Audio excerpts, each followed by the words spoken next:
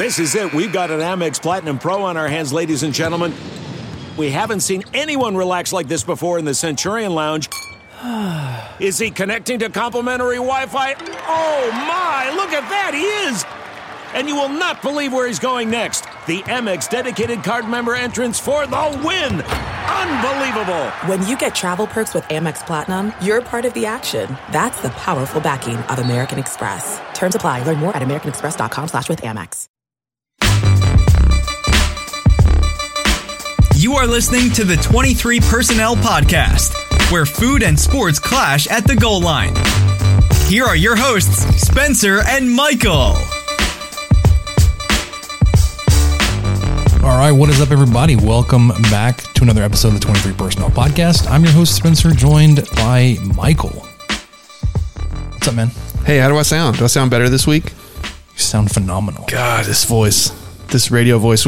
We're live. We're in the same room for the first time since the Rob Bro College Tailgate Show. I mean, I think we've seen each other since then. Well, I don't know.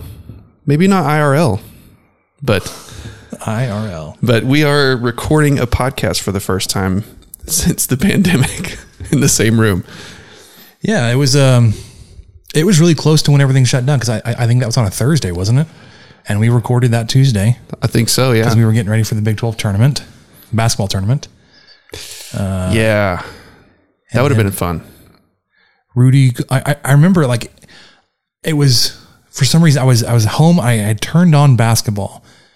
And like, I had legit turned on that Jazz game for whatever reason. I don't know who they were playing, but like, hey, Rudy Gobert is going to be out because he's sick. Oh, by the way, he's got COVID. Oh, by the way, the rest of the team's not going to make it either because they're all trying to be healthy about it. I don't know. I just remember that night, like, wow, okay, well, now we're losing games. Yeah, like having games being canceled. Anyways. Well, there were several reasons. I mean, it wasn't just the pandemic. It was like the pandemic went on. You had a baby.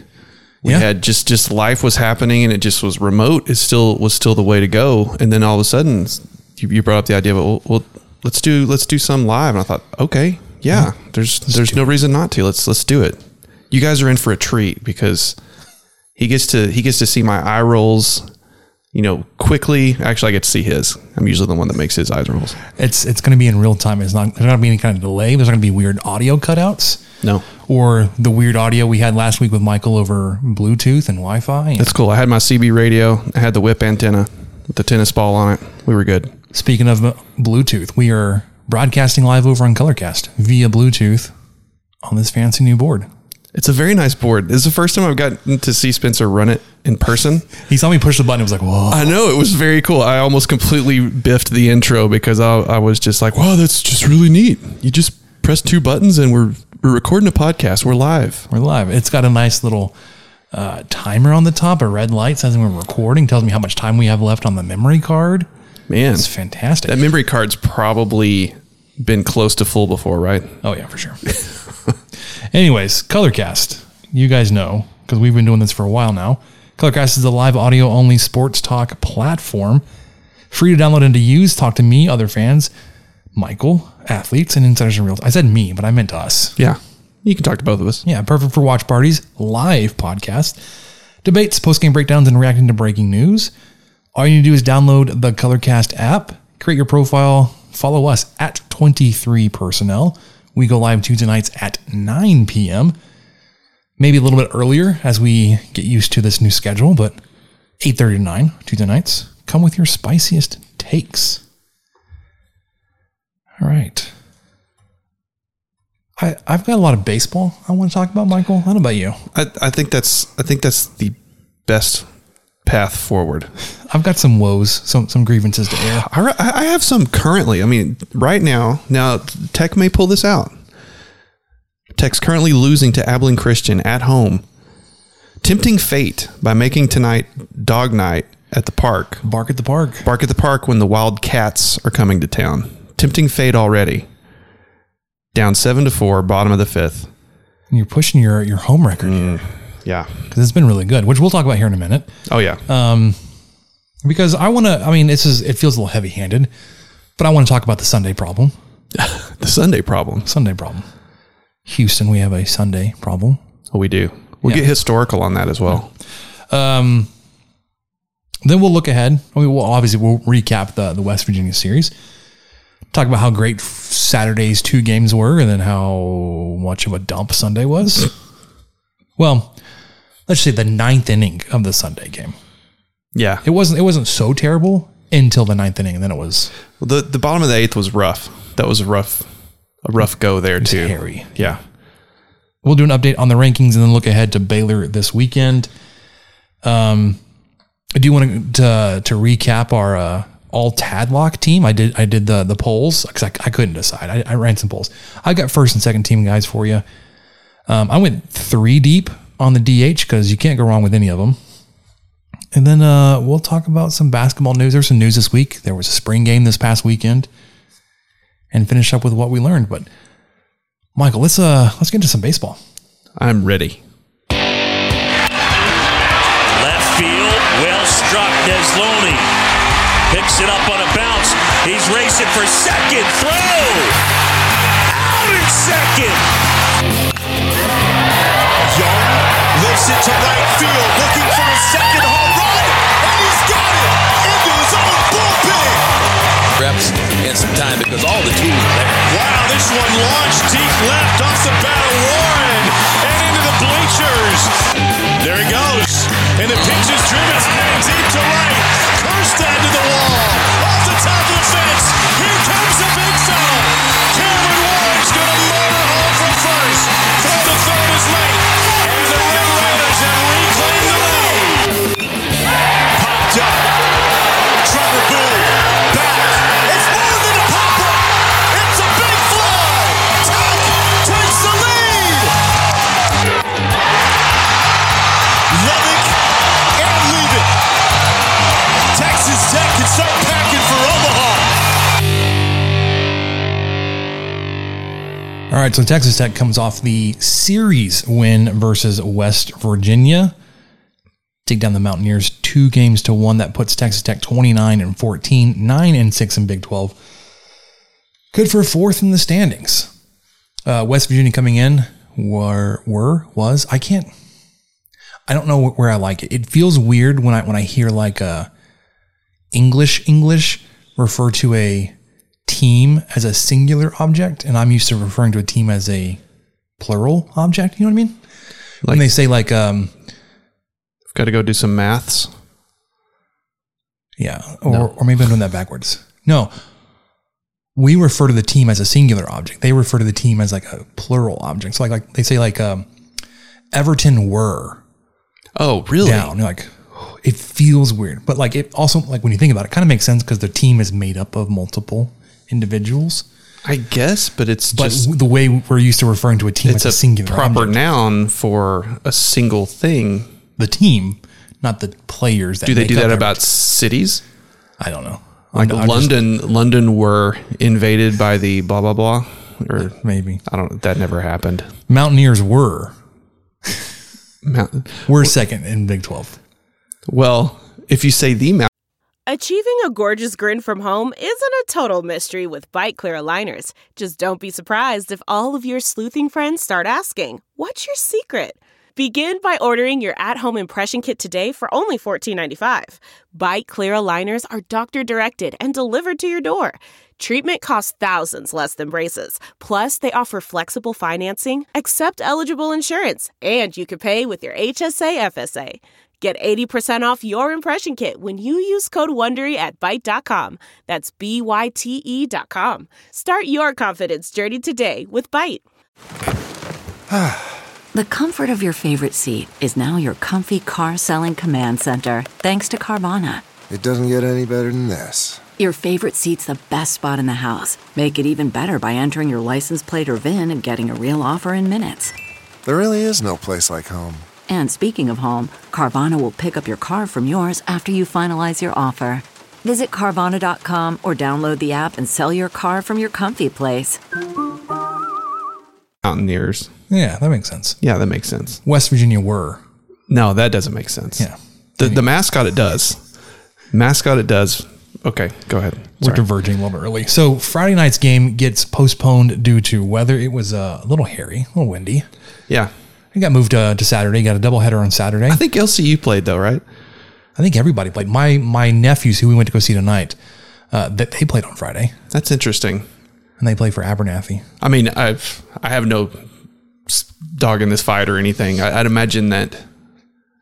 I wonder what really played a factor in that. Was it just, did Tadlock think less people would show up? It wasn't just windy. It was like nasty, it was dirty, dusty. It was dust and dirt. Yeah, it was a Fury Road kind of day. Yeah. So you move Friday night's game to Saturday around a little after lunch. Get a doubleheader. I was watching it, and probably like in the 7th inning, I was like, "Is Andrew Morris going to come out for the 7th? Is he going to come out for the 8th? Is Tadlock going to put him in for the 9th?"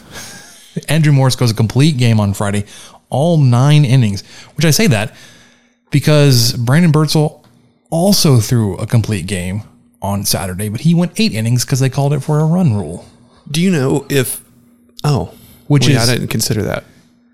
I mean, I don't know if it's technically a complete game, but he pitched all the innings possible for Texas Tech. So there's that. Sounds pretty complete to me. It's not 9 innings, but yeah, Saturday afternoon, Andrew Morris, who was a perfect 5-0 on the season, threw a gem. It was like 105 pitches, gave up, hold on, I'm on the wrong game.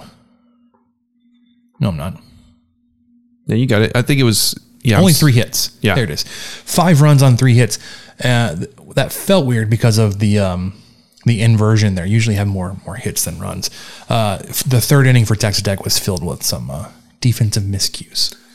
But West Virginia scores 1 in the 2nd, 4 in the 3rd. But Andrew Morris goes, like I said, the complete game. It lasted only 2.5 hours.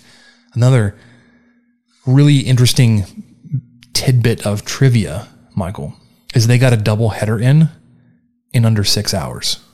Yeah. Well, and then that just kind of shows, which is the 2 complete games and the break between them. That backs up what you said about how good the pitching was on Saturday. Really gave you some hope. And, maybe that was part of Tadlock's strategy with not going for it on Friday during the awful dust day. So Andrew Morris, 3 hits, 5 runs, only 2 earned runs, 3 walks, 5 strikeouts on 104 pitches.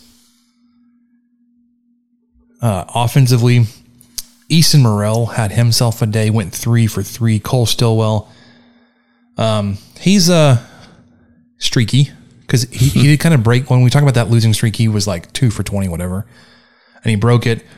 But then came back on the first game Saturday, went 0 for 5. Jace Young went 0 for 3, but he had 2 walks. West Virginia all weekend, super careful with Jace. Did not want to give him anything. Ty Coleman, 2 for 4. Kurt Wilson and Owen Washburn both went 1 for 4 each. Hudson White, 3 for 4. He was on base a lot. Also had an RBI there. Parker Kelly 0 for 4. Sam Hunt 1 for 2. Dylan Carter came in 0 for 1. Then you followed that game up just a little bit later in the afternoon, take on the same Mountaineers, but put Brandon Birdsell on the mound, who is now 6-2 on this season, and I've already said it. Complete game for him, 8 innings. This game went 2 hours and 44 minutes. The first game went 2 hours and 33 minutes. So just over 5.5 hours. Yeah. Game time, which you can kind of push on a slow day with just one game. Yeah. Birdsell, 8 innings pitched, 4 hits, 2 runs, only 1 walk, 9 strikeouts on 97 pitches.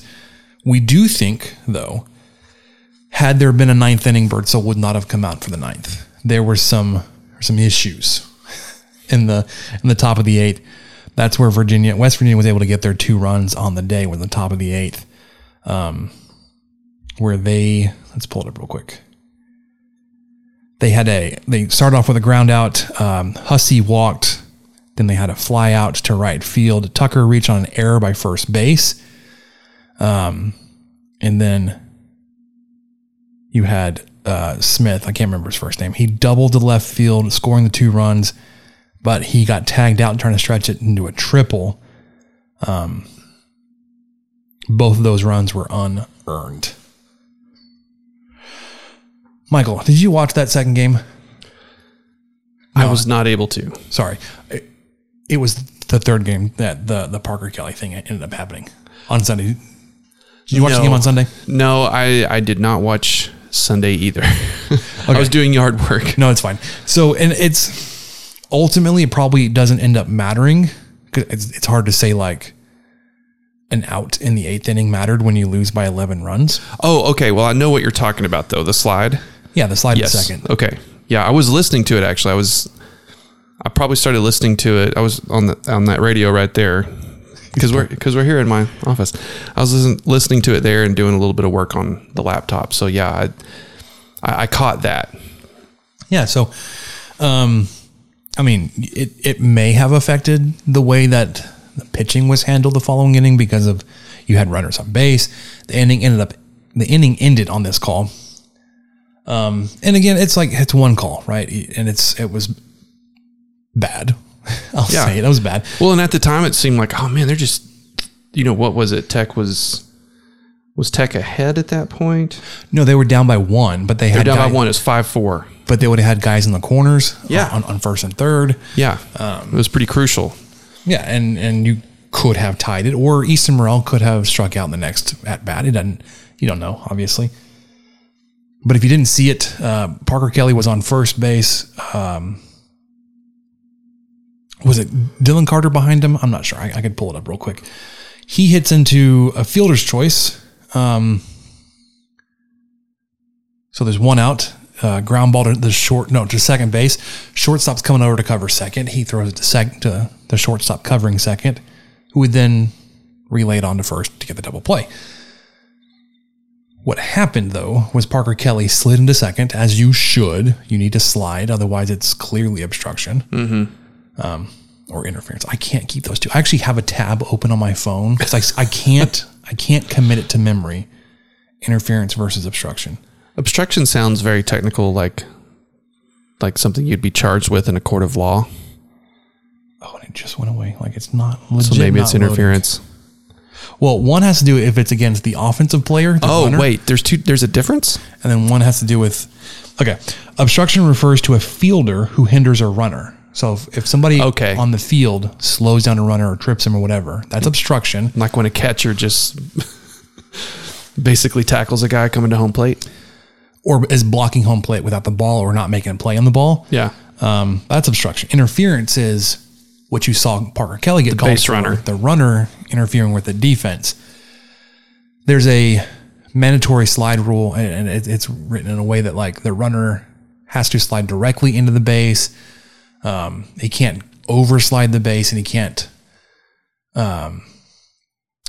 There's a phrase in there referring to intent, but he can't interfere, obviously, with the fielder making a throw. Everything we saw from the video pointed to them calling him out because he put his hand up and caught the shortstop's foot. The shortstop was jumping and was going over Parker Kelly. And the way Parker Kelly was sliding in, he put his hand up. It looked like to protect his face. Yeah. And it looked like he caught his foot with his hand. It could have been like he could have been called for oversliding the base, but nothing showed. Like, there was no video to show that, which I guess would have not overturned the call, because he was called out for interference, and so he would be out because he was put out and then interfered. So because he can't be retired twice, they called the batter out at first.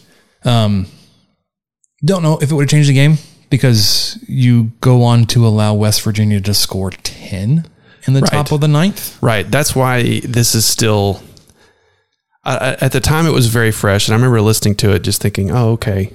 And Haxton mentioned on the broadcast that the official who called him for interference was the one who reviewed it.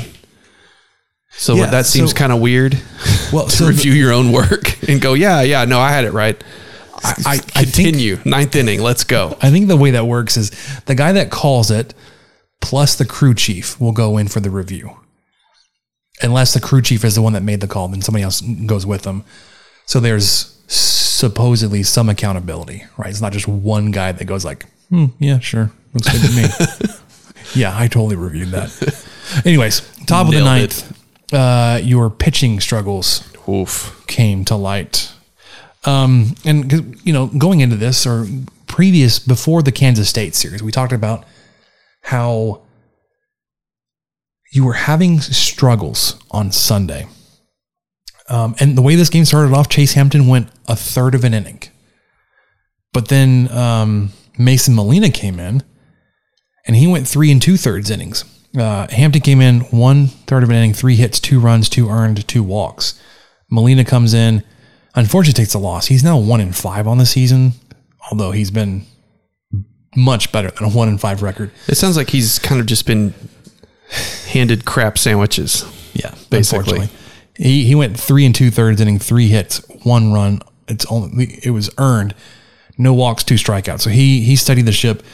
Trenton Parrish came in, had a struggle, I would say a little bit of a struggle in the first inning, but then he settled down and went 4 innings, 4 hits, 2 runs, 2 earned, 5 strikeouts. Then Shea Hardis comes in. Well, okay. So, these last 4 guys, now I am not the most knowledgeable Texas Tech baseball fan there is, but who are these last 4 guys? Have they made very many appearances? So 2 of them, yes. Okay. And a third kind of. Shea Hardis has appeared. He's played some for Texas Tech this year. Becker is returning and recovering from an arm injury. Okay. So that's makes sense. Understandable. He was the transfer that came in from Vanderbilt. We're all excited about him, but he's recovering and still getting back. Yeah. I was whistling. Brendan Lysick, though, I believe it was his first action of the season, came in. He's a 6'3" freshman. Yeah, that was his first and only time in a game this year. Does not record an out. 0.0 innings pitched. Gave up 2 hits, 3 runs, all 3 earned, and a walk. Part of that had to do with a grand slam he gave up. Yeah, that hurts. Josh Sanders, who has played quite a bit for Texas Tech this year, closes it out or finishes the game. I wouldn't say close. You didn't get a close here. Josh Sanders goes 2/3 of an inning, 3 hits, 2 more runs. Both of those are earned and a strikeout. You can't seem to get outs. Your bullpen has been inconsistent throughout this part of the season, especially on Sundays, when you can't figure out a starter or opener reliever combo. And it's particularly depressing after you enter your 3rd game and you've used 2 arms. I felt so good. You just feel like, oh, okay, we might even give some young guys a shot because, hey, it's fine. Yeah, you were like, this is the best possible scenario. Like, nobody's been used. You can go through everybody. Sure. You kind of did. And I don't know if it was what they intended to do, but yes, they totally did.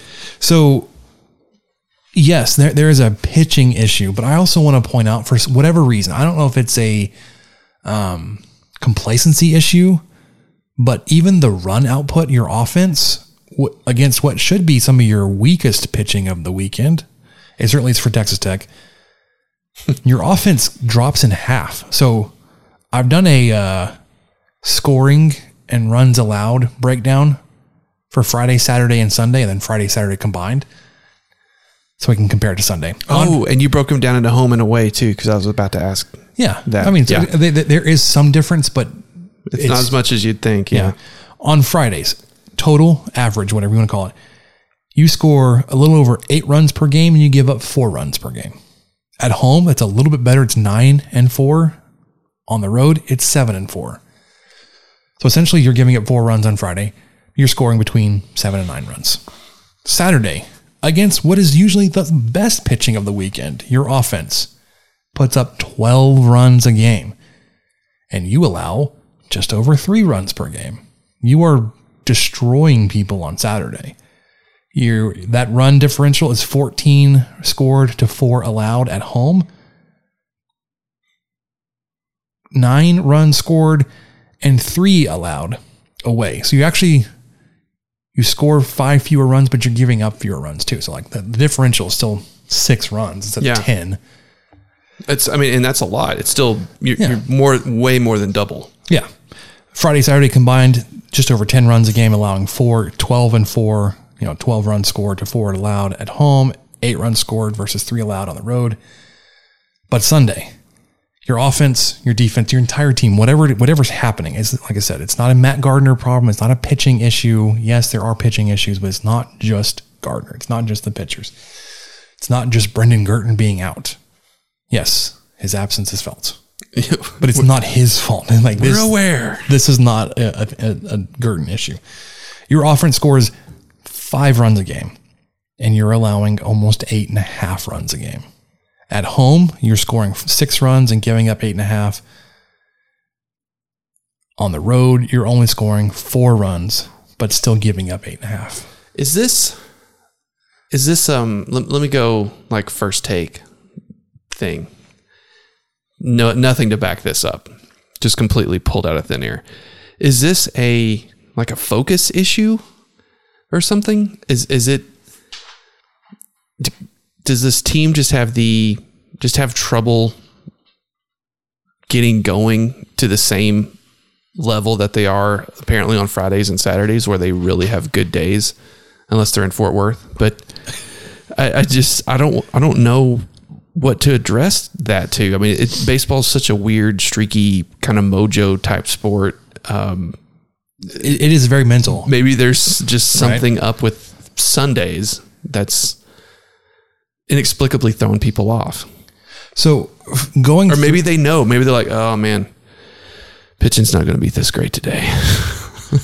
Which we got to hit it out of the park, man. We got to hit it out of the park. Strike out. And maybe that has something to do with it. I don't know. One of the things that I'm thinking of is like the only time a series has been in question on Sunday has been the opening weekend in Arlington, where you won on Friday, lost on Saturday, and you needed to win, or the outcome of the weekend was going to be determined on Sunday. Sure, yeah. Every other Sunday, it's been decided. It's already been decided. Yeah, it's a good point. Yeah, with very few sweeps in there. Just just think about the Sunday games. They've had that. They got blasted by Texas at home. We got on Sunday. Yeah. They got blasted by TCU, West Virginia. Yeah. Was it Kansas State too? I'm pulling up real quick. Kansas won 5-8. Kansas State won, you won the Kansas State game on Sunday 7-6. Okay. But they only scored 9 runs in the weekend. You gave up 6 of them on Sunday. Yeah. Okay. I know what I'm thinking of, and which it doesn't matter. It was the OU game, the neutral side OU game. Which, that was a struggle bus too. Yeah, that's midweek. That wasn't part of the. Which you've been struggling in midweeks too. It's been wild. You lost this past week against New Mexico, the week before Oklahoma, 2 weeks ago Grand Canyon. Still losing against Abilene Christian. You've gotten a little closer. It's 5-7 now, and the 6th. You have to go back to the end of March, a month ago, when you took care of a midweek. And it was Stephen F. Austin. You beat them 19-1 and 13-5. California Baptist before that, you were 6 and you beat them 6-3. New Mexico before that, 28-2, 11-5. Anyways, so your midweek, Grand Canyon, which is not a bad team. They're a top 25 RPI team. Right. But you got swept by them. That's not a ideal thing. You lost to Oklahoma in a non-conference setting, but you're still going to have to play them in conference. Like they're going to be the same team, but you're going to face better pitching on the weekend. The same New Mexico team that you pounded a month ago walked you off with a 3-run home run. I'm still thinking they should have just. I know I said it last week. They should just cancel the whole thing because why just go down to one game? They canceled the Monday game. Yeah, just don't do it. Just don't go to Albuquerque. It's fine. Yeah, because Albuquerque's lovely. It's a great place. I really like it. You should go when you can stay longer. either go a couple days or just don't go at all. So I don't know what the Sunday problem is. I don't know if it's because there's nothing. I mean, there's not as much motivation to play for a sweep as it is to play for either not getting swept or winning the series on Sunday. Well, and to that point, that's kind of Tadlock's never been that guy. He's never struck me as the guy who's like, let's go for the jugular, let's sweep these guys. He's more the type that's going to trot out 7 pitchers, you know, the day after you have a doubleheader with 2 guys that pitch complete games. So he's the kind of guy that's like, okay, well, let's get these guys some work, and we've already got the series wrapped up, whatever. And I wonder if that's kind of rubbing off too, or if that's just kind of part of the game plan. Is, you know, it's kind of annoying to see that in Fort Worth. You know, when you've lost 2 in a row, at least show a little bit of fight and get out of there with 1. But these other games or series where you have it in hand and then you kind of just, oh, well, you know, whatever. Yeah. We'll just bloop the rest of it out, and we'll get run ruled at home against Texas, who turned out to be not that much better than you, and or worse. You're tied in Big 12 currently, 9-6. Yeah. After tonight, you've got 10 games left. You've got 3 conference series and a midweek next week in Abilene against the same Wildcats. It's in Abilene? Mm-hmm. No. Yep. We did a home and home with these Jackals. I can't stand this. They're Wildcats, Michael. Oh, yeah. Well, I hope it's Cat Day. Or what's the opposite of a Red Raider? Meow at the park? Yeah, I don't know. So you've got Baylor this weekend at Abilene Christian on Tuesday, and then at Oklahoma State, and then the following weekend, Thursday, Friday, Saturday, home versus Oklahoma. So you got 1 conference series left. Yeah, and if you have tickets for Friday or Saturday, you should go. If you have Sunday tickets, well, it's Thursday, Friday, Saturday. Oh, okay. So go Friday night. Go Friday night. That's your best bet. Go see Brandon Birdsell, who's been fantastic. Well, I mean, Andrew Morris too. He's the guy that came in from Colorado Mesa or whatever. All right. So with that, I don't know how to fix it. I don't even know what the problem is. I don't even know how to address it.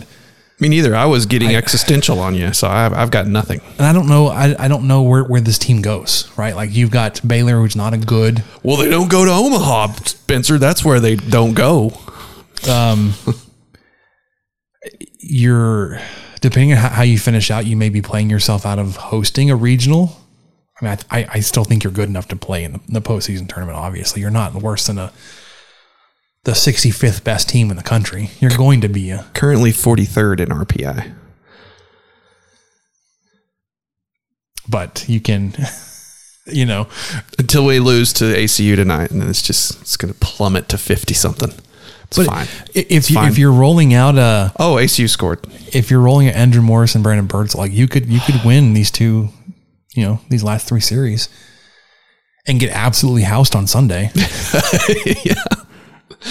Like, your run differential may not, you know, be that great, but you can still win these series. They're just packing up on Sunday. That's the deal. Like, okay, we got stuff to do, guys. We won this series. Let's just go. But looking at the rankings, D1 baseball has kept you at 9th. You're getting some benefit of the doubt there with the bounce back against West Virginia. Baseball America did bump you up from 17th to 15th. Perfect Game kept you at 15th. The National College Baseball Writers Association dropped you a couple spots to 11th. Collegiate Baseball, you've been out of the rankings now for 2 weeks. The Massey ratings moved you up to the 25th. RPI, you did move up only 3 spots, which is wild. After doing what you did to West Virginia. Yeah. Well, by winning the season and then getting housed on Sunday. To 43rd. Coaches poll, you drop down to 13th from 8th. Baylor upcoming this weekend in Waco. We've documented the road woes. Your hitting has not been great on the road.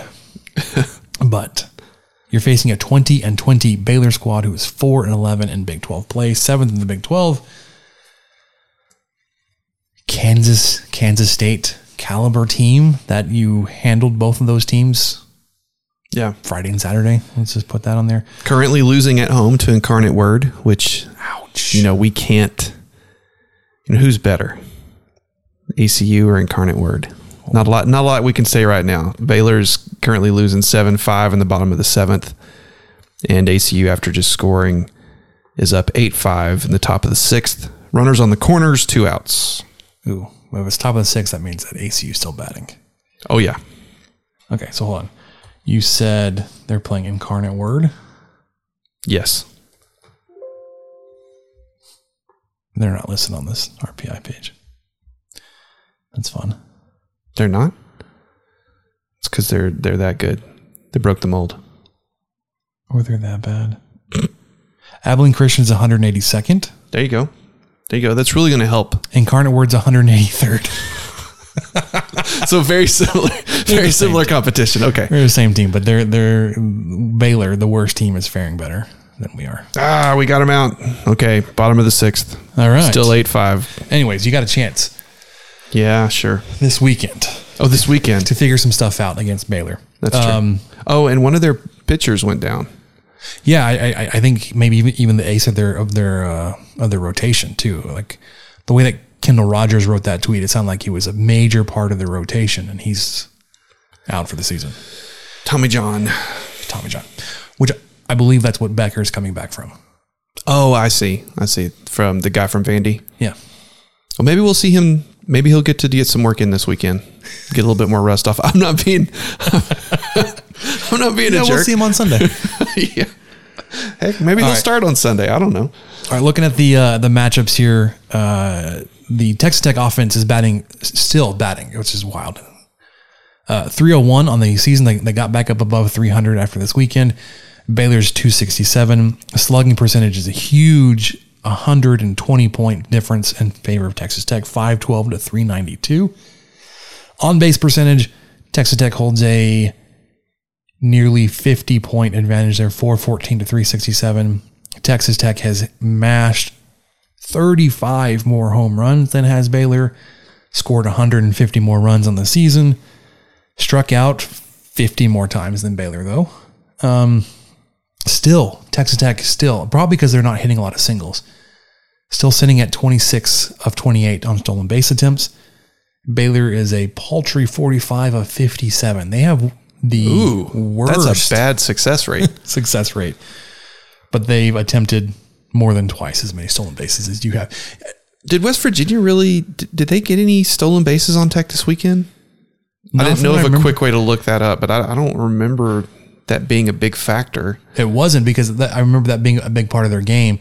They would get somebody on, and then they would like small ball you to death, and they just didn't have that opportunity because Morris and Birdsall did so well. Defensively, Texas Tech is allowing, their pitching staff is allowing batters to hit 251 against them, where Baylor pitchers are allowing 277. ERAs are pretty similar, about a half run difference. 506 for Texas Tech, 559 for Baylor. Baylor's walked 24 more batters, given up 5 more home runs, has given up 13 more runs on the season. The strikeout numbers, huge difference. Texas Tech has struck out 422 batters. Baylor struck out 270. 150 difference. Yikes. And they just lost their ace. Fielding percentage is about the same, but Baylor is last in the conference, 975 to 971. I'm not giving the rotation to look for. I'm not giving you players to watch out for. You just need to win these games. Please. At the very least, the series. But they really need a sweep here, right? You looking ahead with how good Oklahoma State is, yes, and then how not bad Oklahoma has been. If you have any thoughts about even hosting some postseason play, whether it's a regional, you've got to make some headway here in the last couple of weeks. Yes. I mean, and this is the perfect time to hammer a 4-11 conference team. Yeah. This isn't a time to go down there and have them, to be their Super Bowl, to borrow a term that I'm just going to say so much that it means nothing. And that is the goal. But it's not going to look good to come home and lose this series. No, absolutely. It's not even going to look great if you If you win the series. Yeah. I mean, because it's one of those things history has shown you might just knock them out of the park, and you might win combined 15-5 the first 2 games. In the last game, you might lose 15-5. Yeah. The beautiful thing about RPI is it doesn't reward you for beating teams you should. It hammers you for losing teams you should beat, though. Well, and I think that's why it matters to win these games against Grand Canyon and Abilene Christian and New Mexico. Right. And I think that's why, you pointed out we went only from 48 to 43rd after handling West Virginia, but it's because we lost to New Mexico is still lingering. Yeah. And TCU is a good team. It turns out that I don't know if anybody really had them on their radar. I mean, I don't know if people really expected them to be top of the Big 12 at this point in the year at 12-6. Commanding lead because they're a series ahead of Oklahoma State. Oklahoma State's only 10-5, so they are 26th in the RPI right now. Yeah, TCU. I mean, they turn out to be a good team, and we don't want to pat ourselves on the back for it was a good team. Well, you shouldn't have got swept by them. Sure, but it does. It's a little bit more.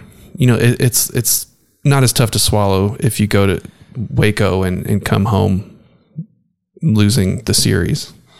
Yeah. Let's not do that. And my goodness, Tennessee has been so good this year. 37-3. Texas, really quickly. DBU, Dallas Baptist, 4th in RPI. Texas at 10th. TCU at 26, so they're second in the Big 12 in terms of RPI. Oklahoma State, 28th. Oklahoma, 30th. Really? Oklahoma State's only 28th? Mm-hmm. I figured they'd be a little higher. It may be because of their schedule. Yeah. Grand Canyon, 31st, so they're right behind Oklahoma. Yeah. Uh-huh. Texas Tech, 43rd. Oof. Texas State, who beat Texas earlier. That's right. 47th. All right.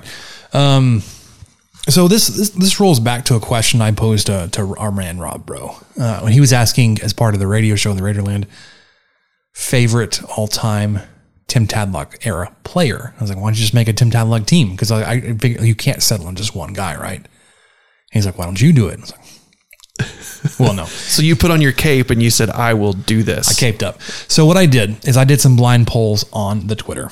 I took guys that I knew were good at each position, and I put them head to head to make a first and second team all Tadlock era. Granted, I still don't know how to handle the pitchers. I don't know how to like. Oh, okay, take like a rank order because you can only do four poll options at a time. But with that though, I've got maybe you could do like a bracket. I'm just thinking of more work for you. You could do. I don't want to do. You could narrow it down to 8 pitchers and then have a bracket and then take the top 4 of those. My list of Tadlock, my brain's hurting now. My list of Tadlock era pitchers does include starters, relievers, and closers. I've got a good mix of 3, but there's 2, 4, 6, 8, 10, 12, 14, 16, 18, 20, 25. 25 that you liked that you're like, oh, well, I've got to include these. Okay. He's got to be in. Well, okay, like Trey Masick, Johnny Drost, Dominic Moreno, Cameron Smith, Ty Dameron, Dylan Dushek, Chris Sadberry, Parker Mashinsky, Erickson Lanning, Ty Harpino, Davis Martin, Ryan Shetter, Robert Duggar, Hayden Howard, Stephen Gingrey, John McMillan, Caleb Killian, Mason Montgomery, Micah Dallas, Bryce Bonnet, Hunter Dobbins, Patrick Monteverde, Brandon Birdsall. Maybe I should add Andrew Morris to this list too. But you know what I mean? Like, yeah, you might ought to. Like, okay. What do you do with that list? Because on the other side, on the fielders, it's very easy. Like, okay, so I grabbed 2 first basemen, right? And I may be missing somebody, but I went with Eric Gutierrez and Cam Warren. Okay. Second baseman, I had 4 guys: Michael Davis, Brian Klein, Gabe Holt, Jace Young. Third base, I only had 2 guys, and this is really because I don't know anybody else who could play third. My memory for third base has been bad. Hunter Hargrove and Josh Young. Makes sense. Because, I mean, Hargrove's really like his best year, he was playing third. He also played first. He played first between Gutierrez and Warren. Shortstop, going back to the time machine, Tim Proudfoot. about the oldest guy on this list. I don't know who else knows that. Oh, who all knows that name? Orlando Garcia, Cal Conley. Catcher. I struggled finding good catchers. I felt like recency bias because in my head I just thought, well, it's got to be Fulford, right? But I thought, well, but then I looked at the numbers. I can't say that because he's the guy that I remember from last season, and that doesn't necessarily mean it's the right choice. So if I'm missing a good Tadlock era position player, let me know, because I went back and was looking at the rosters. I looked at guys listed as catchers. It's like they didn't play or they didn't stand out. Like the guys I remember: Hunter Redmond, Tyler Floyd, Braxton Fulford. They weren't good offensive pitchers, and they weren't really good defensive. They weren't good offensive catchers or defensive players. And then DH, there was one guy that I know played extensively or exclusively at DH for Tadlock, and again, recency bias, Zach Reams. But on the DH vote, I also took some of the best that didn't win first in their other positions. So Eric Gutierrez, we'll get to that in a second. Okay. Left field, Tyler Neslony, Grant Little, Drew Baker. Center field, Dylan Noisy, Cody Farhat, Devin Conley.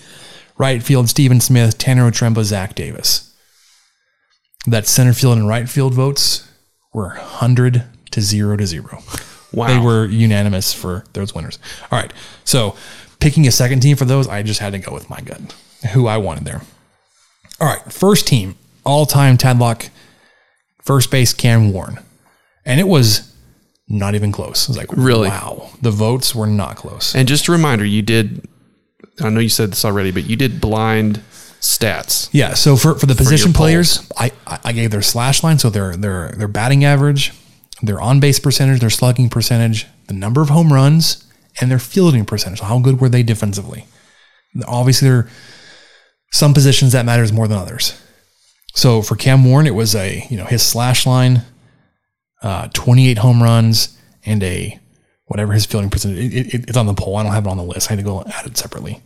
He won 72% to 28. Overwhelming.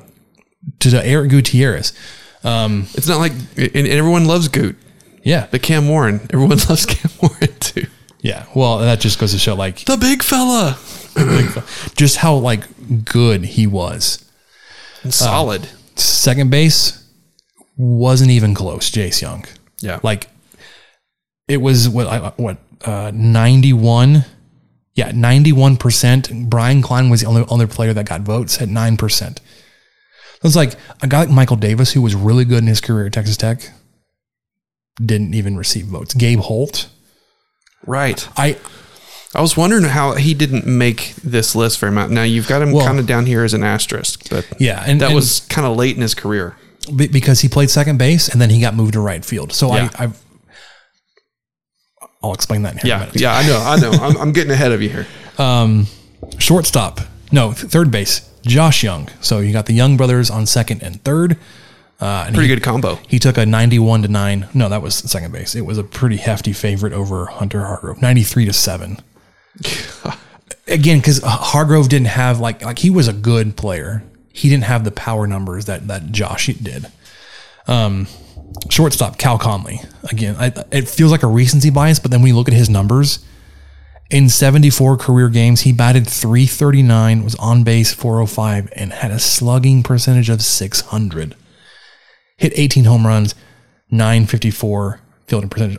I will admit this all-time Tadlock team may not be very good defensively. Their fielding percentages aren't great. But offensively, they'd be destroying folks. Oh, yeah. Catcher was very easy, Braxton Fulford. I said that as much last week, especially if you look at his third year. His career stats are brought down because of his first 2 years. But in 3 years and 169 games, Fulford batted .264, .379, .441, and 19 home runs. Yeah, let's go to the outfield. Left field, Grant Little, 118 games. He batted .354, .437, .566. Only 14 home runs, but that dude was getting on base and he was getting a double just about every time he was up there. Center fielder Dylan Noisy, that was pretty easy. In 109 games, he batted .305, .421, .477. Only 10 home runs, but again, like Little, he was getting on and getting around very easily. Right fielder, the other position that went unanimous, Steven Smith over, who are those guys I put out there in right field? It was Otremba and Conley, I believe. Was Steven Smith was that one of the earliest or earlier Tadlock teams? It was like 2014 to 2016. Okay, so a couple years in. Yeah.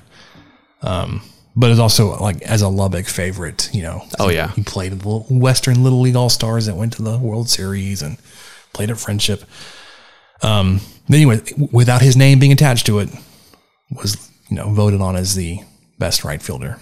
Owen Washburn may be giving him a run for his money. Yeah. That's no kidding. And then for DH, I thought the numbers spoke for themselves. I would have put Zach Reams there because, yeah, what'd you have there? Because you were talking about this earlier today. In DH, I went with Eric Gutierrez, Hargrove, Zach Reams, and Tyler Neslony because Neslony was listed as a left fielder, but wasn't selected. So I put him in the DH running because he batted, like his line was ridiculous. 317, 402, 535 with 20 home runs. And he lost out to Grant Little out and left, who batted 354, 437, 566, and 14 home runs. So like Neslony had better, no, he didn't have better average. Like Grant Little did everything better except for hit more home runs. Chicks dig the long ball, man. Yeah. But so I put Neslony in the running for DH. Gutierrez ran away with this one. I thought it was going to be Reams because Eric Gutierrez had 188 games in his career. And the numbers that Reams had, he did it in only 71. I wanted to give some context. So I included their career games. So when I say this player, when I say Zach Reams hit 19 home runs, I'm saying he did that in 71 games. Yeah. Whereas Eric Gutierrez hit 29 home runs in 188 games. It's like a 3-1 pace there. But Gutierrez won the DH. Not upset with that. So your fielding and DH all Tadlock first team. Cam Warren at first, Jace Young at second, Josh Young at third, Cal Conley at short, Braxton Fulford behind the dish, Grant Little in left, Dylan Noisy in center, Steven Smith out and right, Eric Gutierrez as your DH. Second team, real quick. Yeah. I'm going to run through this real quick. You got it. Eric Gutierrez at first, Brian Klein at second, Hunter Hargrove at third, Orlando Garcia at short, Tyler Floyd at catcher, Tyler Neslony out and left, Cody Farhat in center. And here's where I made a little executive measure here. I put Gabe Holt in right. He was figuring it out. He's so fast. But also in terms he can of make up for a lot of things being as fast as he was. That was a hard thing to, like, how do you capture speed and just being able to get on base? I mean, besides on base percentage, but because that was the only position with four guys in it was second base. I was like, up against Tanner Otremba, who's currently still playing, but for another team, and Zach Davis. You have to go in the Wayback Machine to remember him. Gabe Holt in 125 games batted .333, which is better than any of the guys in right field. .425, so it's better on base percentage. Didn't have as good slugging percentage because he was more like a middle infielder than a right fielder, but still hit 9 home runs. So I put him as second team right field, and also because he played right field. Yeah, so. I don't, and because selfishly, you just kind of want to. If there's a way to work Gabe Holt into your lineup, you just should. Oh yeah, you should just do it. Okay. And then for DH, I had Zach Reams and Tyler Neslony because you can't go wrong with either one of those guys. Oh no, I agree. If you're ready, I've got one thing to talk about real quick before we go off to our odds and ends section. Yeah, as soon as we can figure out how to do the pitching, we'll come back to that and have like a pitching staff all Tadlock. But that's a good point. As you mentioned, as I said earlier, just all those guys that we have, it's like, well, you're right. How do you come up with a pitching staff that has like 18 starters on here with guys like Bryce Bonin, Mason Montgomery, Stephen Gingery? What if you do it by day? What if you come up with a realistic, like, okay, here's your Friday starters, your Friday starter, your Friday reliever, your Friday closer, or something like that. I mean, there's no way. That's a monster list you have there. We got to narrow it down. So like for Saturday, that means like your starters are going to be Gingery versus Killian, Montgomery, Bonin, Monteverde, Birdsell. Okay, what if you reuse guys? Like, or you say, let's just put all of them, just this group out in the bullpen. Like you'll find some guys that will find a role. Yeah, that's right. Because like place for you to stand. Some of these guys, like, it's hard to leave them off of consideration because they are pitching in the league right now. Like Mashinsky right. made his MLB debut. What, just a week or two ago? Yeah. Killian is very near, like he's been killing it, and no pun intended. So like maybe you can cut guys like Mason Montgomery, but like when you think about his Tech career, he was fantastic on the mound. Micah Dallas, okay, he's playing for A&M right now. He was really good for you. Bryce Bonin, Patrick Monteverde, like just held that Saturday starter position the entire time he was here, the whole year. Davis Martin. That Davis Martin, Stephen Gingery duo is like Andrew Morris and Brandon Birdsell this year.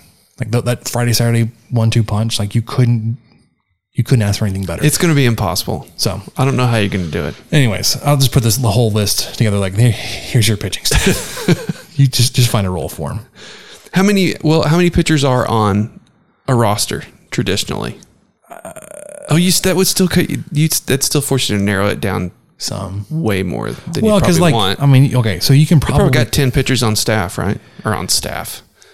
Like on the roster. You could probably cut like a Johnny Droz. Like he was a good reliever, or like a Cameron Smith. Like he was he was a crafty left-hander, but he wasn't like top into your rotation guy.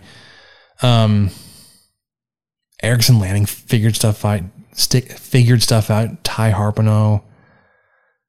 You can't leave off Dushek and Shetter with what they did. Duggar was a reliever, but he's pitching in the league right now.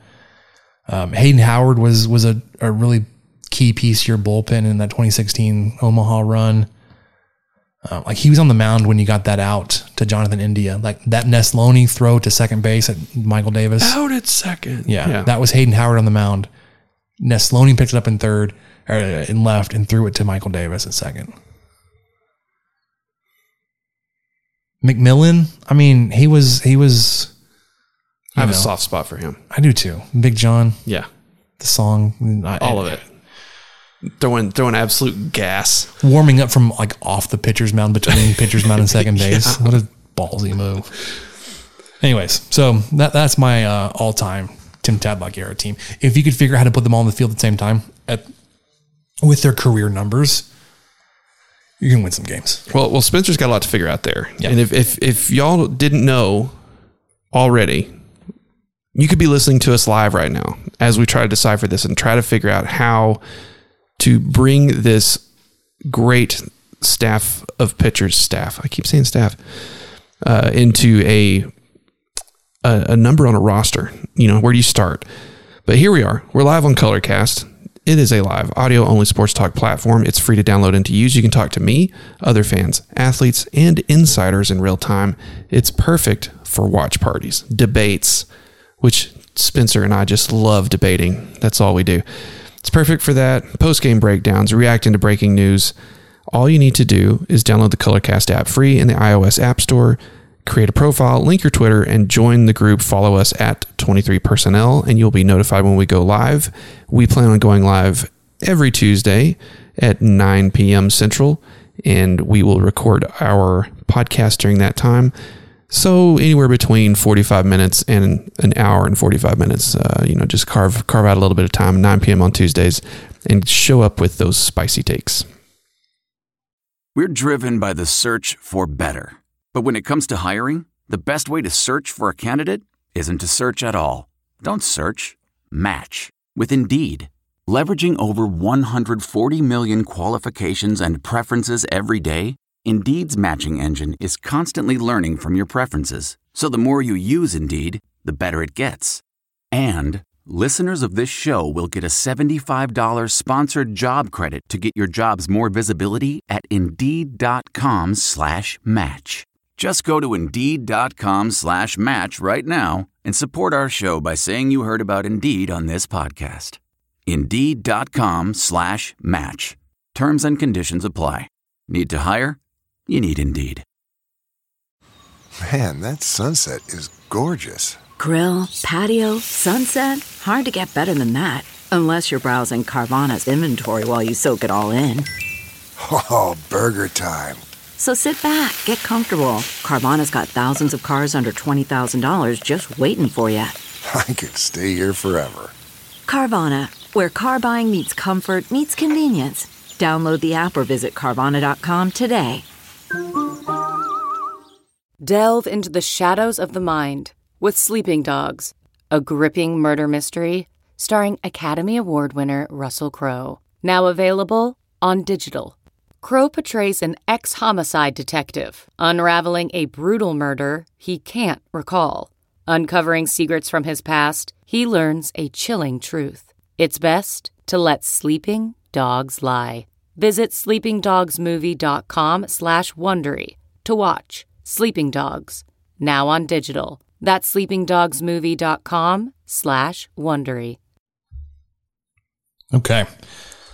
Let's jump to the odds and ends. I don't have a should we come up with an odds and ends? A bumper odds and ends. I mean, I don't just know. Start like pushing all the buttons. What do we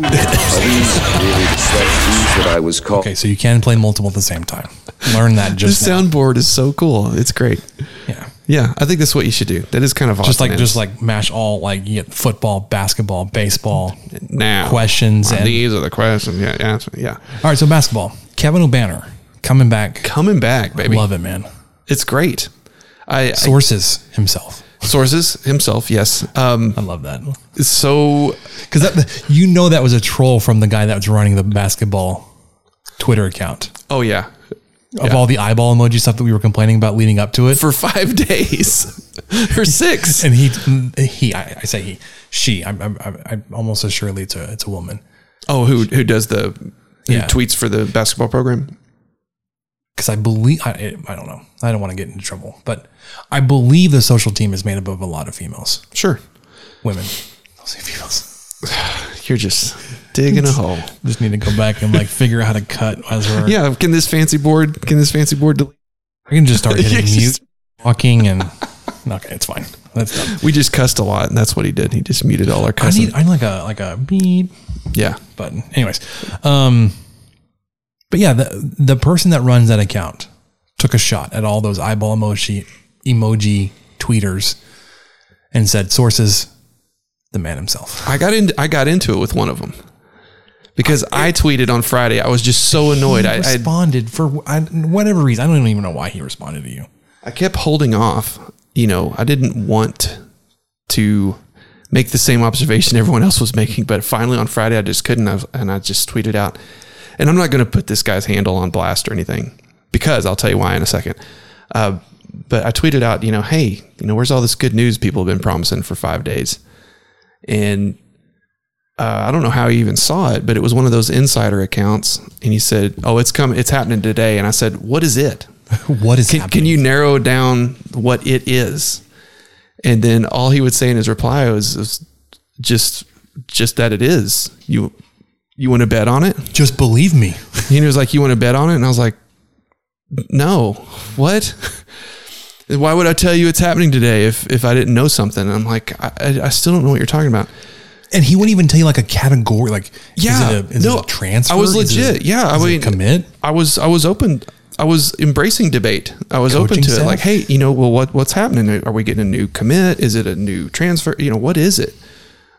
Just narrow it down. And then, I probably would have taken him up on it. I would have probably bet $100 to his favorite charity or whatever if he would have at least narrowed it down, and he didn't. And then I said, he said something like, well, I don't care if you believe me or not, just know that's happening today. And I said, all you're going to do is point to when someone else breaks it and say, see, that's what I was talking about. And sure enough, that's exactly what he did. Like 4 minutes after that tweet, he got back in my mentions and said, what did I tell you? And I was like, nothing. It's like, you didn't tell me anything, man. He said, why are you being a dick? He called me that twice. And then he said, I don't care if you believe me or not. I don't have anything to prove to you. I was like, okay, that's fine. Good, because I don't believe you. And then he followed me later and said, I want to DM you since you don't believe me. And so I said, okay. So I followed him back, and he DM'd me the next day, and he gave me 2 scoops, and he told me that I can't tell anybody, and I am not going to. No, I am keeping my word. I'm keeping my word, and if neither of these things comes true, then you guys will all hear about it. So when it doesn't, or whether it does or doesn't, you're going to tell us now. This is what the guy said, but yeah. Okay. But I'm going to let the chips fall where they may, because he told me 2 pieces of scoop. I haven't told you. I haven't told anyone, and so I won't badger you for it either. No. Let's just I'm going to let this guy. I'm going to give him a chance to redeem himself, and if he's right, I'll let you know. If he's right, I'll even tweet it or whatever. Like, hey, follow this guy. He had some inside info back in late April. Screenshot of your inbox. Like, yeah, I will. Our friends at the Gambling Gauchos do. I will totally do that. But until then, be wary of all eyeball emojis on the Twitter. They're still coming out. And what's interesting is like there was other 2 pieces of news that I feel were very, I wouldn't say surprised. Well, one is more surprising than the other. One I expected to happen like a month and a half ago, and at this point I was like, well, okay, he's just coming back. But associate head coach Barrett Peary is leaving to take a similar position with UNLV. When he was hired on, we all expected there to be some kind of like offensive coordinator type of role. Yeah. Because of what his teams had done. And really, I don't know. I don't want to speculate as like if Adam said we got to play some complimentary basketball here and that's not going to fly with the defense or whatever. But you didn't get that. And there were some really bad offensive nights. So when you hire a guy and tout him as all this big offense and you don't get it, I expected this to happen a long time ago. And when it didn't, I was like, well, okay, well, it's fine. We're just going to keep him. And then he's gone. Well, the other thing about Peary that I was thinking he would bring with him was on the defensive side too, was a full court press. Mm-hmm. And, maybe that wasn't why Adams hired him in the first place, but you're right. There were several things that I felt like Peary could bring to the table that either didn't materialize or he wasn't allowed to bring to the table, or the roster didn't allow him to do whatever it was. I don't feel like everyone got what they thought they were going to get. But the thing that kind of, I think it's leaning towards your point is he may have been encouraged to go because he went for a similar position at I don't want to say lesser school because that's not a way to say things. I mean, UNLV obviously has some history. Yeah. They had a great program. They've had great success off and on, but Tech is having better success right now. Yeah. And so that's the only reason I say that. But anyway, he's still an assistant coach, but at a different school. I thought if he left here by his own free will, he would be going back to some form of head coaching position. So that kind of surprised me too. And maybe it does go back to the other point you made earlier that maybe he wasn't allowed to do some of those things. And so he was like, well, maybe I want to go somewhere where I can do it. Right. So there could have been some philosophical differences there that they did not anticipate until they got on the same team and spending like 18 hours a day together and kind of go, okay, I actually can't say this may not work. This may not work, guys. So, I mean, really, like as much as I kind of said we didn't like the offensive, like there were nights that were bad offensively, but that wasn't solely a Peary thing. I don't know exactly how the team responsibilities break down. I did hear that they had like a rotation of some guys that would of who would scout the next opponent. So they would kind of work to put the game plan together. Mm-hmm. I didn't know the rotation. I didn't keep track of that close enough to say like, oh, all of the Peary games we had this happen, or all of the, I can't remember who else was responsible in that, in that rotation, but so I don't know. I will tell you this. Barrett Peary just became the biggest UNLV fan you've ever seen, probably on Twitter. And I'm not saying this as a knock or anything, because I genuinely enjoyed how much he seemed to genuinely enjoy Lubbock and the people here. And like he did more goodwill for Lubbock in his year here than Matt Wells ever did. he was at everything. He was retweeting all sorts of stuff about restaurants and different places, and just, I mean, pumped and jazzed to be wherever he could be. Supporting the football team, supporting baseball team, wherever he was, wherever he could fit in, he was there. So, UNLV, you've got that type of guy coming towards you, and that's really invaluable too. And we will miss that. I will for sure. The other news that we heard that was a little bit surprising is Marcus Santos-Silva moving on from the hardwood to the gridiron. Just take his talents to pursue professional football as a tight end. And we've seen Baylor players of similar size and skill plural. Do this. Yeah. A couple of them. Mark Vidal was one of them. Yeah. And then he was on the championship team. And then who was the other one that did it a couple of years prior? I don't know. Rob had a great article about that on kkam.com. I'll see if I can pull it up. Anyways, he's going to pursue playing professional football as a tight end. Yeah. It's one of those kind of what if things that I joked about it in the Slack chat. It's like he might have read one too many. What if LeBron just decided to play in the NFL during the lockout articles from a few years ago? But I'm genuinely excited about this prospect because I think about this a lot. I think about, these 6'8", 250, 260 guys that are super athletic, have great hands. And then you wonder, well, what if you just put some pads on him? Because I think we've joked about, maybe not us specifically, but I think, I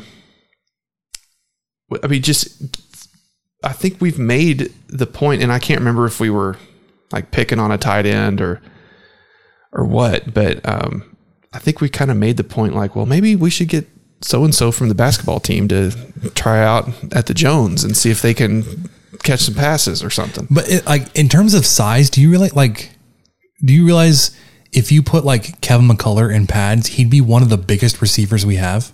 Yeah, he'd be massive. And we talk about guys like JJ Sparkman and Eric Ezukanma and Jerron Bradley and those guys that are, 6'3", 6'4", 6'5" guys. And you're like, let's put TJ Shannon out there at 6'6" as a receiver, like 6'6", 210. Like, you could jump out of the building. It'd be massive. They're probably not going to have the same speed, I don't think. Maybe not. Yeah, maybe not. Maybe they do. I don't. But still, like, because of the way the game is played, like, you get really, Yeah, he's Santos-Silva's listed at 6'7", 250. That's a pretty good sized tight end, man. And what's the other guy? Antonio Gates. Let's see, what was he listed at? He's 6'4", 260. I thought he was massive. I always thought he was huge. Silva's got him by 3 inches. Rico Gathers was the Baylor player. Oh, Rico Gathers, that's it. Okay, who's 6'8", by the way. The other tight end, Tony Gonzalez. Because I know Jason Witten's he wasn't ever very tall. Yeah, Tony Gonzalez. He was 6'5". I mean, I just love this experiment. I am so rooting for Marcus Santos-Silva. I'm really, really thrilled for him. And I hope that it works out. I hope that I kind of wish he'd have been able to declare sooner because I'm afraid this is really going to get him behind the 8 ball with the draft just like days away, I think. Well, you also saw so when Mark Vidal did it last year, he was on the championship team last year. Yeah. He's 6'5", 250. He actually retweeted that. He's on the Chiefs now, right? The Seahawks. Oh, the Seahawks. Well, I don't know. They signed him in September. So maybe he's with the Seahawks now. Hang on a second. I'm still trying to pull up Rob's article. I sidetracked myself like 3 times.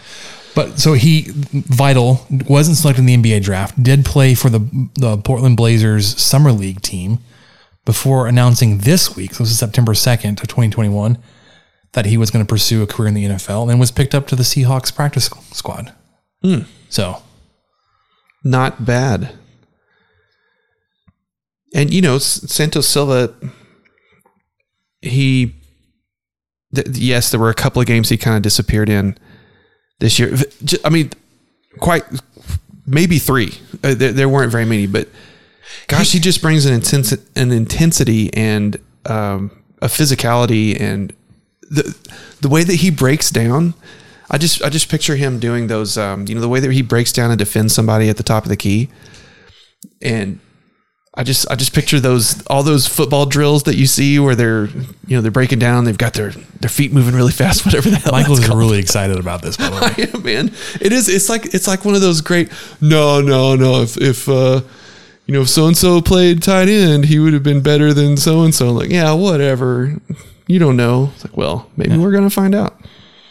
So excited to see how that works out for him. I mean, I would assume, like with the precedent being set with Gathers playing for the Cowboys and Vital playing for the Chiefs and or the Seahawks, that he's going to get a chance. Yeah, I hope so, man. Okay. Football, spring game. Well, hold on. But before we get to football, Mark Adams was extended to the 26-27 season. Yeah. Got himself a little contract extension already. Good Hot take, man. It's too soon. It's too soon. This isn't Kingsbury. It's Kingsbury all over again, man. It's just, I mean, what are we going to do? Are we ever going to learn? We ever going to learn? Just extend a guy? Yeah. So it's Matt Wells. Let's go again. Well, we've seen that Fart. Mark Adams can recruit, and it's true.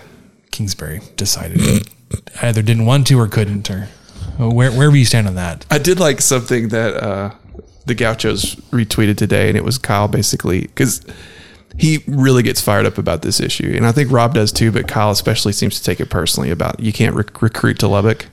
The myth about not being able to recruit to Lubbock. And Kyle finally worded it in a way I'd never heard anyone say. He said, no, you shouldn't be saying you can't recruit to Lubbock. You should be saying I can't recruit to Lubbock.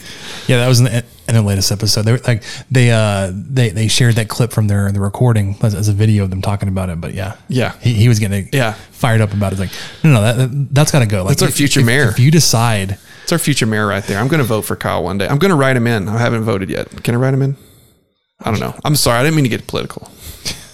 We'll get back to sports, football. But yeah, we're glad to have Mark Adams continue on. Yeah, for sure. He'll be 67. 68. It's 67 fine. years young. He's good. He's got it. He's cool, calm, and collected on the sidelines, man. Yeah, he is. Not losing his mind. What'd you say? Not losing his mind. Oh, okay. I thought you said something like doesn't live in his mind. Or No. Football, spring game takeaways. There's a spring game this weekend, Mike. I didn't go. We were running late from the baseball game. You had a soccer game. Queen Bees were playing soccer. So we watched the game on ESPN Plus.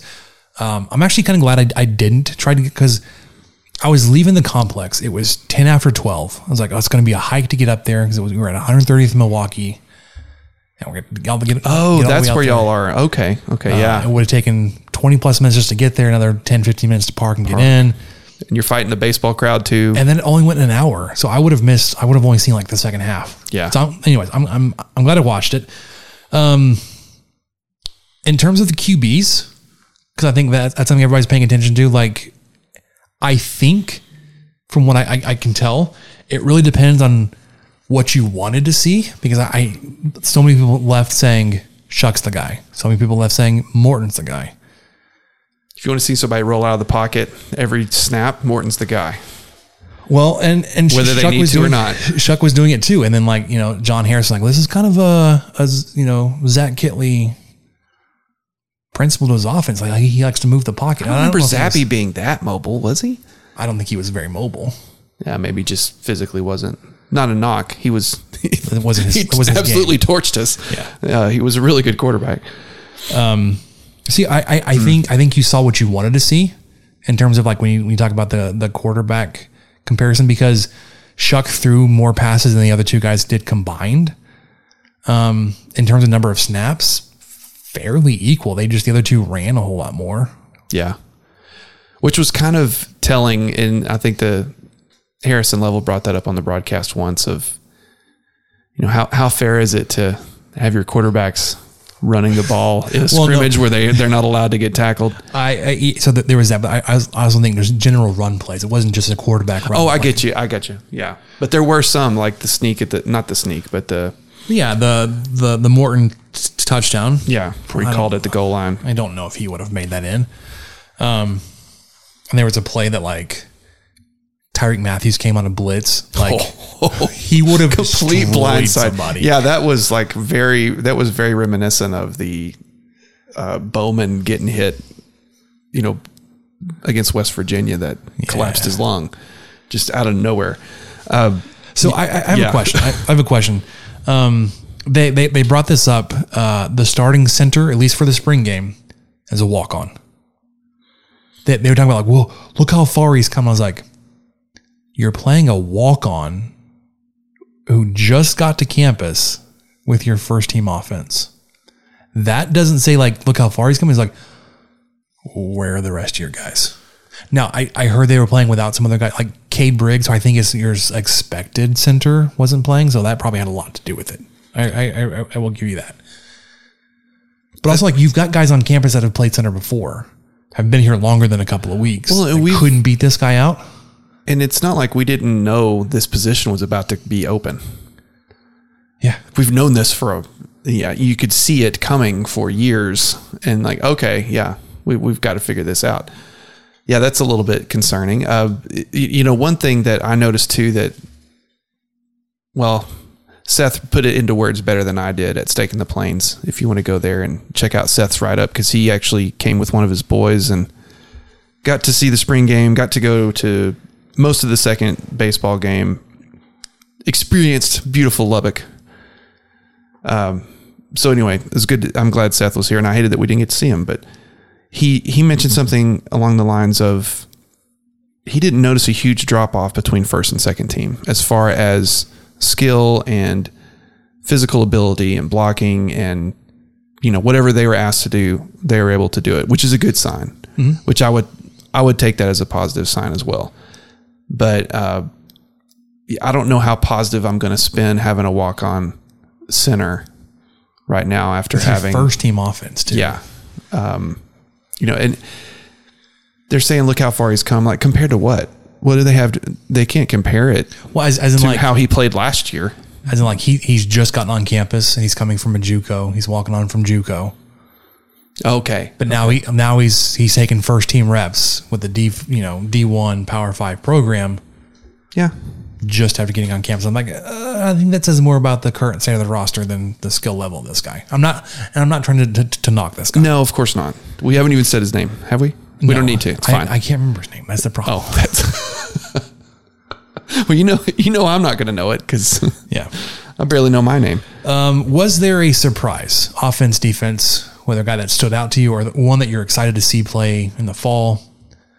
Yeah, I don't, because I've got a name. I've got one too. I don't know if it's the same one or not. He's not on this list. On the list out there. Well, I've got Bedwell is the kid that kind of surprised me. He came in mostly, I think, when Morton was in. He's a running back transfer from SMU, originally from Amarillo. Right, and I think he went out for some passes. He caught some passes too. He had that huge screen gain. Yeah, I love really fast guys. And, getting to see him out there, because I always get worried oh gosh, this guy's standing back there. What is he, 5'8"? They're going to hand him the ball. He's going to get murdered. And then he goes out there and runs for 23 yards or whatever. You're like, oh, okay. Yeah, that's why he's out there, because he's really fast and he's really shifty. So Bedwell is a guy that I knew had come over from SMU, which that's great.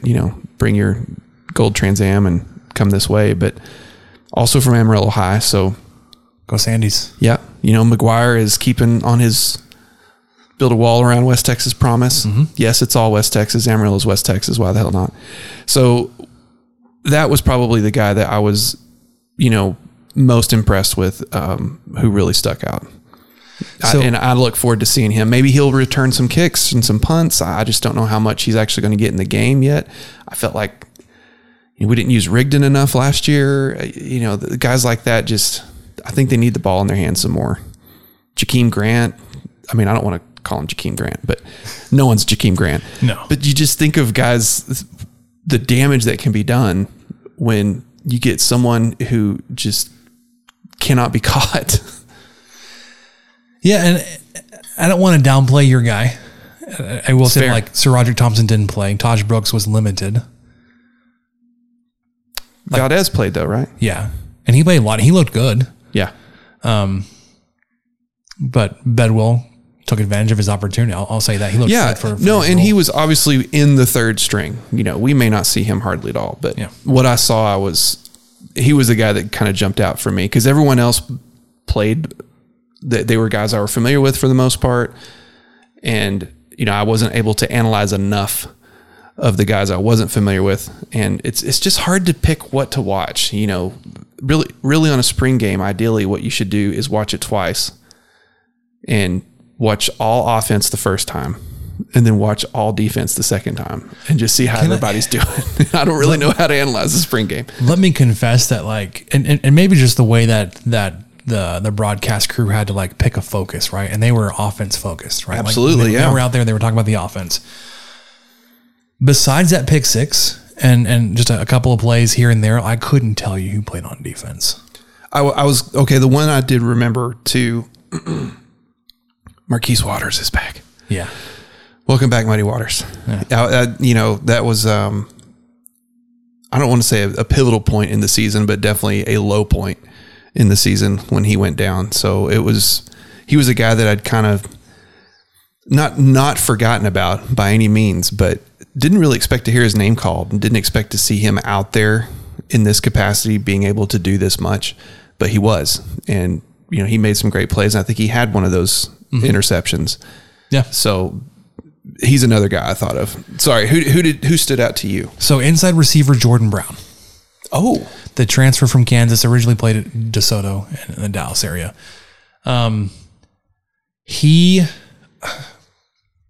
He's not gonna replace Miles Price as that number one inside receiver. He'll be number two. In my mind, it's be Miles Price, then Jordan Brown. I'm trying to think of a good comparison because I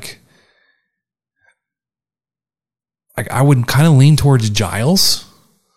He's quick and shifty.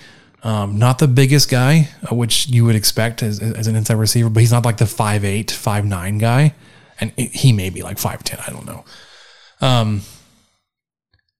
But when he had the ball in his hands, man, he was moving. He had that long catch along the sideline. He was on a trips formation. He was on the innermost, receiver, and his route was more of like a wheel route. So he and the outside receiver were running parallel, and caught this long pass on the field. He had a screen that looked really good. It picked up maybe a yard, if anything, but the moves are there that I think he could be really dangerous with the ball in his hand, and that got me excited. He's also a excitable guy. He got up and was getting in people's faces hey man, hey, this is your own team.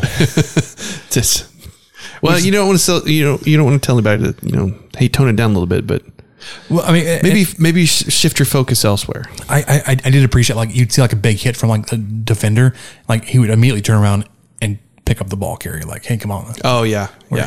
We're still buds. Yeah. We're still friends. So with the guys one of the guys I was looking for, I'm looking forward to seeing more. Obviously he's a new guy, Jordan Brown, inside receiver, transfer from Kansas. Yeah. I wanted to mention, probably one last thing on the spring game tonight. I think they had, it was red versus black, but apparently one of the teams was the Matadors and the others were the Red Raiders. So or does that have to do with, anyway, it was difficult to keep up with it on the broadcast. Yeah. But it wasn't defense versus, it wasn't offense versus defense. They had a full team. Correct. Offense and defense, Matadors, and a full team, offense and defense, Red Raiders. And I think it was first team offense, second team defense, with first team defense and second team offense, and they kind of mixed up the third team. Yeah. And so they had a dinner tonight. So there was something at stake, pun intended. I didn't even know that. But Texas defensive coordinator Tim DeRuyter tweeted tonight, Champions dinner tonight with some photos. And he said the victorious Matadors team feasted on prime rib, while the Red Raider team had hot dogs. Special thanks to Red Raider Meats for providing the delicious meal. Now, if you look at the Red Raiders, their hot dogs, those are for sure sauce. Like those are legit sauces. Yeah, I mean, it's not those like aren't like they didn't go get dumped out. Yeah, these are Red Raider Meats still. I mean, they didn't go out and find Bar S. Is that what you said? Yeah. I remember buying Bar S in college, and I was like, I'm not even this cheap. I'm not even this poor. I've got student loans. I will spend for Oscar Mayer bologna. I will not buy Bar S bologna ever again. Yeah. Or hot dogs. All right. So spring game, fun, but not because it's spring game. Like it's what it is. Yeah. If you haven't seen it, you can check it out on ESPN Plus. There is an extended highlight video if you want to catch from some guy called Matt Loves Football, I think, or something. Matt Loves Ball. Matt Loves Ball. He's got 94,000 subscribers on the YouTubes. He's got several spring games already cut up. They're all called the same thing. So just be careful. One color versus another color. The team you're looking for definitely got one for Texas Tech. Michael, you want to get to what we learned? Yes. What did we learn, Palmer? I don't know, sir. I don't know either. All right. So first, I do need to remind everybody that this episode of the 23 Personnel Podcast, as always, is brought to you by Sports Drink, your digital water cooler. Sports Drink is a newly created internet community that tries to find the intersection of sports and not sports. They're here to help us grow and to hate on your favorite team. A rising tide lifts all boats, so go check them out online or on social. Go to sportsdrink.org or open Instagram and type in @sportsdrink, spelled like sports drink, but without the vowels. All we ask is that you close the door behind you. We're trying not to let the funk out. So you're ready for what I learned? I'm so ready. I learned finally that the Californians and their tri-tip, it's hyped up for a reason. It's pretty good. I still haven't tried it. It's pretty good. Okay. I still don't even really know what it is. I kind of know it was birthed in California, kind of, I'm not going to say the same way as brisket, but similar. It was like a cut of meat that people didn't know what to do with. And somebody started figuring out what to do with it. And I read just like a handful of things on what to do. I even texted with my friend who lives in California now, and he gave me no help. He was no help. What a jerk. But I really enjoyed it, and I cooked it basically like a big steak. I used Montreal steak seasoning because we have a lot of it. Because I talked myself into buying a huge canister of it from Costco like 2 years ago, so it's probably about done anyway. And I was like, well, let's just do that, because I didn't want to do just salt and pepper. I felt like I should do a little, like some sort of seasoning. And I thought, well, I'm just going to do Montreal. And I wrapped it in plastic wrap the night before. Hey, what's up? We got a Pac Yanks fan. He's with you on the Montreal steak rub. He said that's my go-to rub, man. Thanks, man. We use that all the time here at the house. It's good on steaks. Yeah, like on steaks. It's good on tri-tip. Will tell you though, Red Raider Meats also has a steak rub. It's I really like it, but I didn't have enough. Okay. I almost always use their steak rub on my steaks, but I don't think I had enough for the tri-tip. And so I had the industrial size Wada sized Costco brand of Montreal steak seasoning. So I doused it with that, wrapped it in cling wrap, left it in the fridge overnight. And then when I got it on the grill, I've been using this lump charcoal that just holds heat like crazy. Is it B&B? Royal Oak? No, it's I'm just kidding. No, it's like it's got a devil or something. Oh, you went specialty. I got it for my birthday, and then I didn't realize how almost out of it I was. So I actually had to kind of make my own charcoal. So I had to throw like big chunks of oak in there and let it kind of die down. And so my little Weber was humming, man. I didn't mean for it to be that hot, but it was at like 350, 400 degrees. Is it Jealous Devil? Jealous Devil, yeah. I had to look it up. So I had some lump and some briquettes of that brand, because like the bottom of the bag of both, and some big chunks of oak. And I was like, okay, I'm just going to kind of make do and make sure I go to Outdoor Chef at some point in the next They've got a new location. I have yet to go. It's fantastic.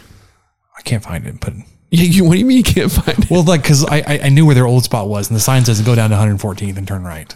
Yeah, it's oh crud. So well, now I haven't really been looking for it, but like it's not as. It's between I guess it's Highway 87 at that point. It's between 87 and Avenue P. Okay. On 114th Street. Oh, they're by Cooks. So it's basically on your way home. Yeah, it's not far from Cooks. It's like just southwest of Cooks. Anyways, sorry, go on. No, you're good. I've got to go back there. So the Weber was humming.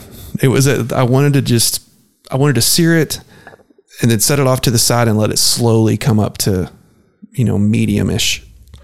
But slowly meant like 40 minutes. Do you have a slow and sear for your Weber kettle? I know what you're talking about. I got it. I don't have the brand name of that, but I do have the baskets. Okay. I have like the little Weber baskets that I've had for a long time that's made just for the Weber. And so I shoved them all over to the side. And then so I seared it like 3 minutes on each side. And then I pulled it over as far away as I could get from the fire. And then it was like, because it's oddly shaped. Sure.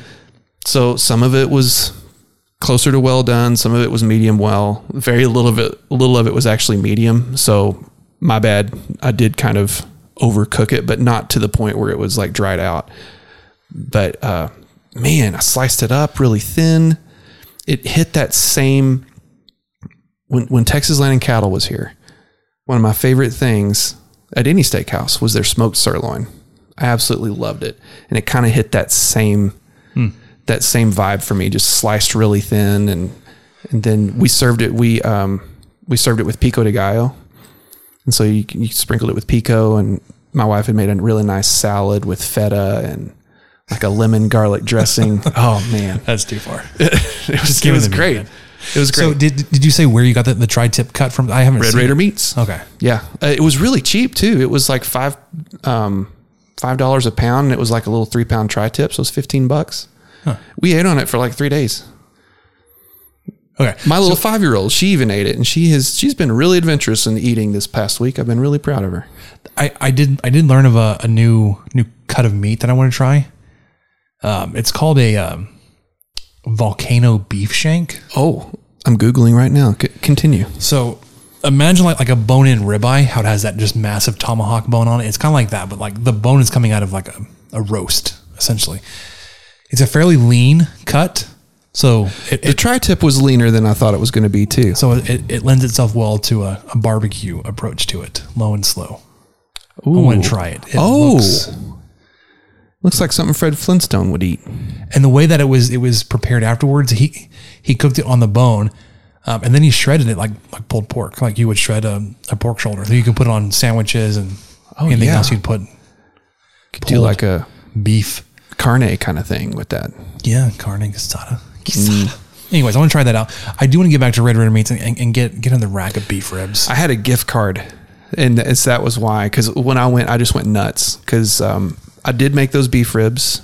We talked about that. But in that same trip, I bought like some Cajun bratwurst. I bought some jerky, and I bought this tri-tip, and it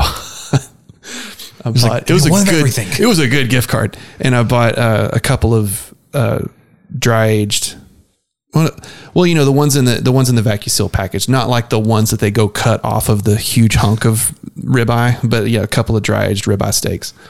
And it's pretty good. Yeah. And so I've slowly but surely since Christmas, I think I've cooked all of that. And so, yeah, I may need to go back too. But yeah, if you see a tri-tip in there, it was surprisingly cheap and just it was really quick to do. And it tasted great. Heating it up was kind of weird because I went ahead and sliced the whole thing. So, then you're heating up really thin slices of basically steak. So yeah, you kind of be careful about heating it up because you can really overdo it. Nuke it. Yep. Yeah. Good old 50% on the microwave was about as much as I would go. All right. I think that'll do it for us on the 23 Personnel Podcast. We went a little bit long this week talking about our woes with baseball. And then, of course, food always gets us going. We'll get back with a review of how the baseball team does against Baylor and getting ready for the rest of the Big 12 season. But for Michael, I'm Spencer. We'll catch you guys next time.